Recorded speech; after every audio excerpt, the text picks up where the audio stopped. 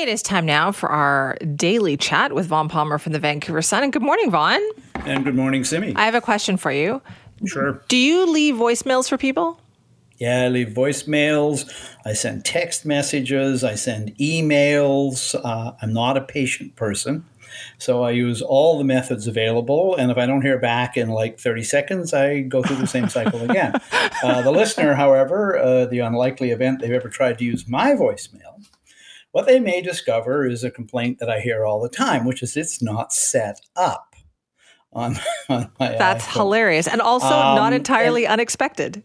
Well, and some might say, knowing me well, that that's because I don't understand the technology and know how to do it by myself.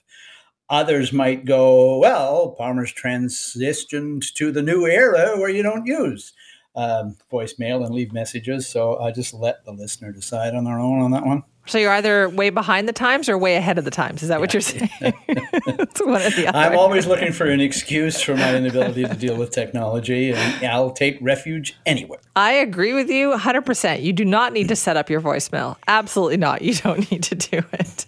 All right, let's talk about what's going on out there. There's a big contingent, as you talked about, of BC politicians in Ottawa today.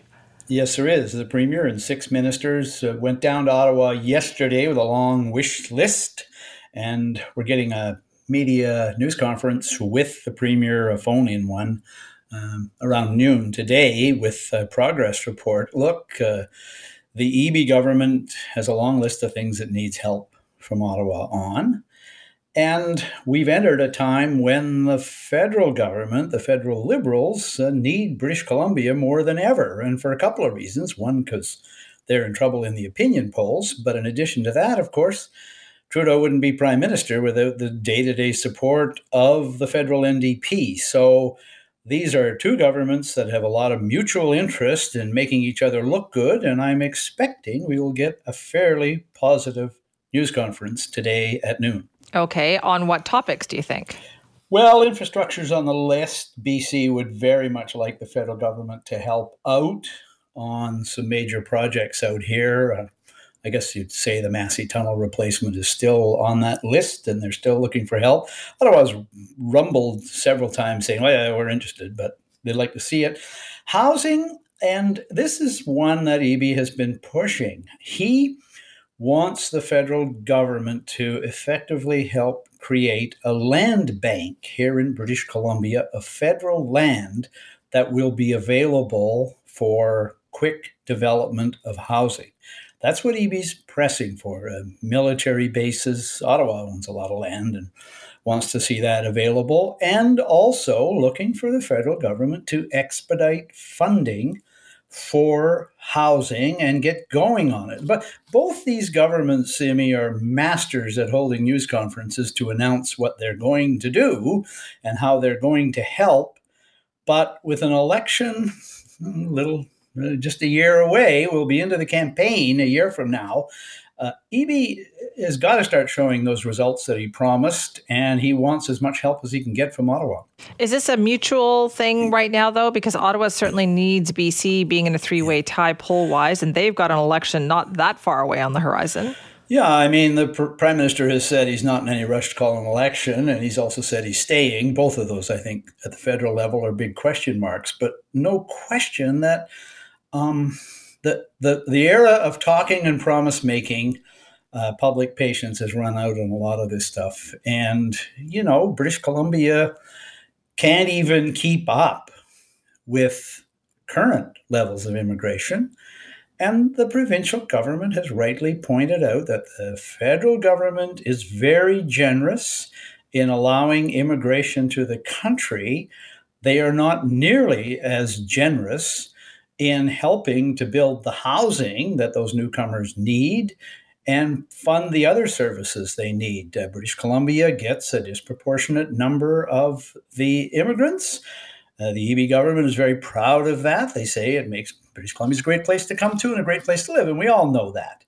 But this provincial government is one of the first to start clearing its throat and saying to Ottawa, you're letting all these people in. That's wonderful, but we're having trouble looking after them with services that ought to be shared funding with the federal government. A good example, you want municipalities to start building housing? The province wants Ottawa to help construct the infrastructure of sewers and everything else, roads, that are needed for those municipalities to be able to accommodate all the new residents. Okay, so obviously that's going to be an issue. I have to ask you as well about bail reform, right? Because there's a couple of things that are on the list here. Bail reform's another one. Yeah, I said yesterday that, I was still getting caught up when I got back, and I noticed the federal government had done what the provinces have been asking for, BC in particular have been asking for, which is the House of Commons on their first day back, I think, approved the changes to the criminal code that will make it more difficult for repeat violent offenders to get bail. That's the change. The Ottawa brought in the legislation in the spring. They didn't debate it before the House of Commons adjourned, and the province was pretty upset about that. So the House of Commons put it through, and that's very good news, and the EB government is happy. But the Senate hasn't passed it yet. The bill goes from the House of Commons to the Senate. That's how the system works. And there has been a significant pushback at the federal level from groups that are opposed to this particular bail reform. They say it won't work. They say it is at odds with rulings of the Supreme Court of Canada, and they say it will lead to greater incarceration of marginalized groups, including Indigenous people. So they're upset that the House of Commons passed the bill without debating it. They just passed it, and they very much want the Senate to take its time, maybe even hold hearings on this. And so one of the reasons that the province's Attorney General is with the Premier, Nikki Sharma, is she's trying to talk to the federal government and the Senate to the degree that she can to say this reform still isn't a reform, still isn't what the province needs unless the Senate passes the bill as well. So it's still an open question whether or not this reform is going to be enacted in time to make any difference here in British Columbia before the next election. A couple of the things I wanted to talk to you about as well this morning, Vaughn. One is, what did the Premier have to say about the shared intelligence between the federal and provincial government, especially when it comes to this whole India situation? Well, that's an interesting one because when I went over the transcript of the Premier's remarks at the UBCM on Friday to reporters, I found that he brought this up. And I spent 5 weeks in the United States, and when you go to the United States as a Canadian, you generally don't hear any news from back home, and that's a good thing, given what the news media reports. But in this case, there was plenty of coverage down there of this breach precipitated by our Prime Minister's comments between Canada and India, and the United States government involvement and allegations about who knew what and when. Well, the Premier on Friday got asked about the Prime Minister's comments and about the breach. And he said a couple of things. He said, first of all, that he had a concern about information sharing between the federal and provincial governments on this matter. So EB said he learned about the Prime Minister's comments an hour before the Prime Minister made them. And, the Prime Minister got up in the House of Commons and accused India of being involved in the killing of Sikh advocate Nijar here in BC in June. And the Premier left it hanging there in the air that he thought he should have been told a bit more sooner. He also said that where the Security and Intelligence Service is briefing provincial politicians on this, EB says he basically gets told what's already been reported in the news media. And EB said, I can read the newspapers.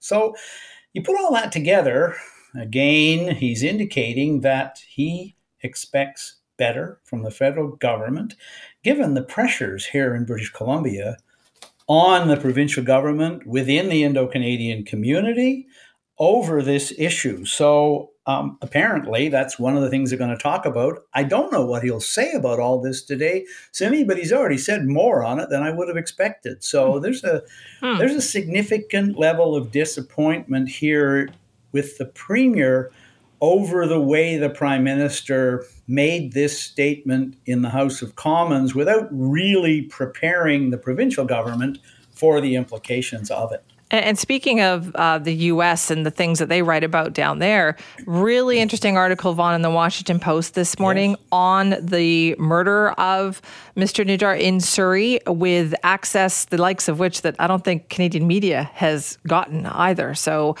very interesting article in the Post. So there's more for us to talk about. I also have to talk to you about housing this morning, too, because there's this big press conference coming up.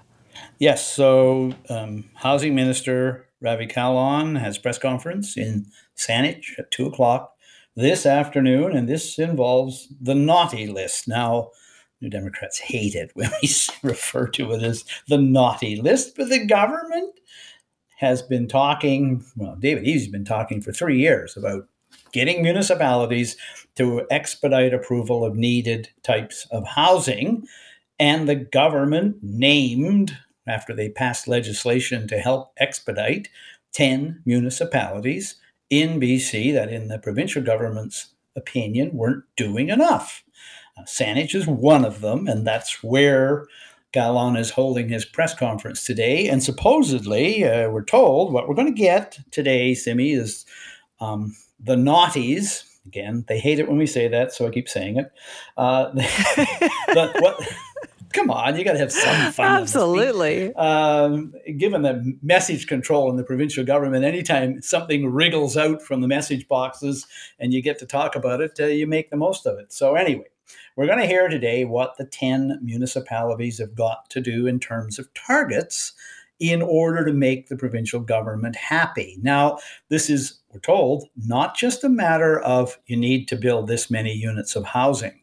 They are going to be told the type of housing they need to build. It's for middle-income residents. It's for people with families. So enough of the one-bedroom condo towers. Start building townhouses. And this is true. The province is absolutely right about this. So, I think there's going to be public support for it. Remember, however, that the provincial government provided a system to ensure that the housing gets built. At the end of the day, if the municipalities don't live up to it, the province can intervene and overrule them. Now, they say they don't want to use that power. It's just one of those nifty little threats that they don't actually want to use it. Don't get us wrong. We're going to work with the municipalities, and we're going to provide them with money to help them do this. So at the UBCM on Friday, or last week, the New Democrats announced a $61 million fund to help municipalities build capacity, hire staff and consultants, expedite approvals.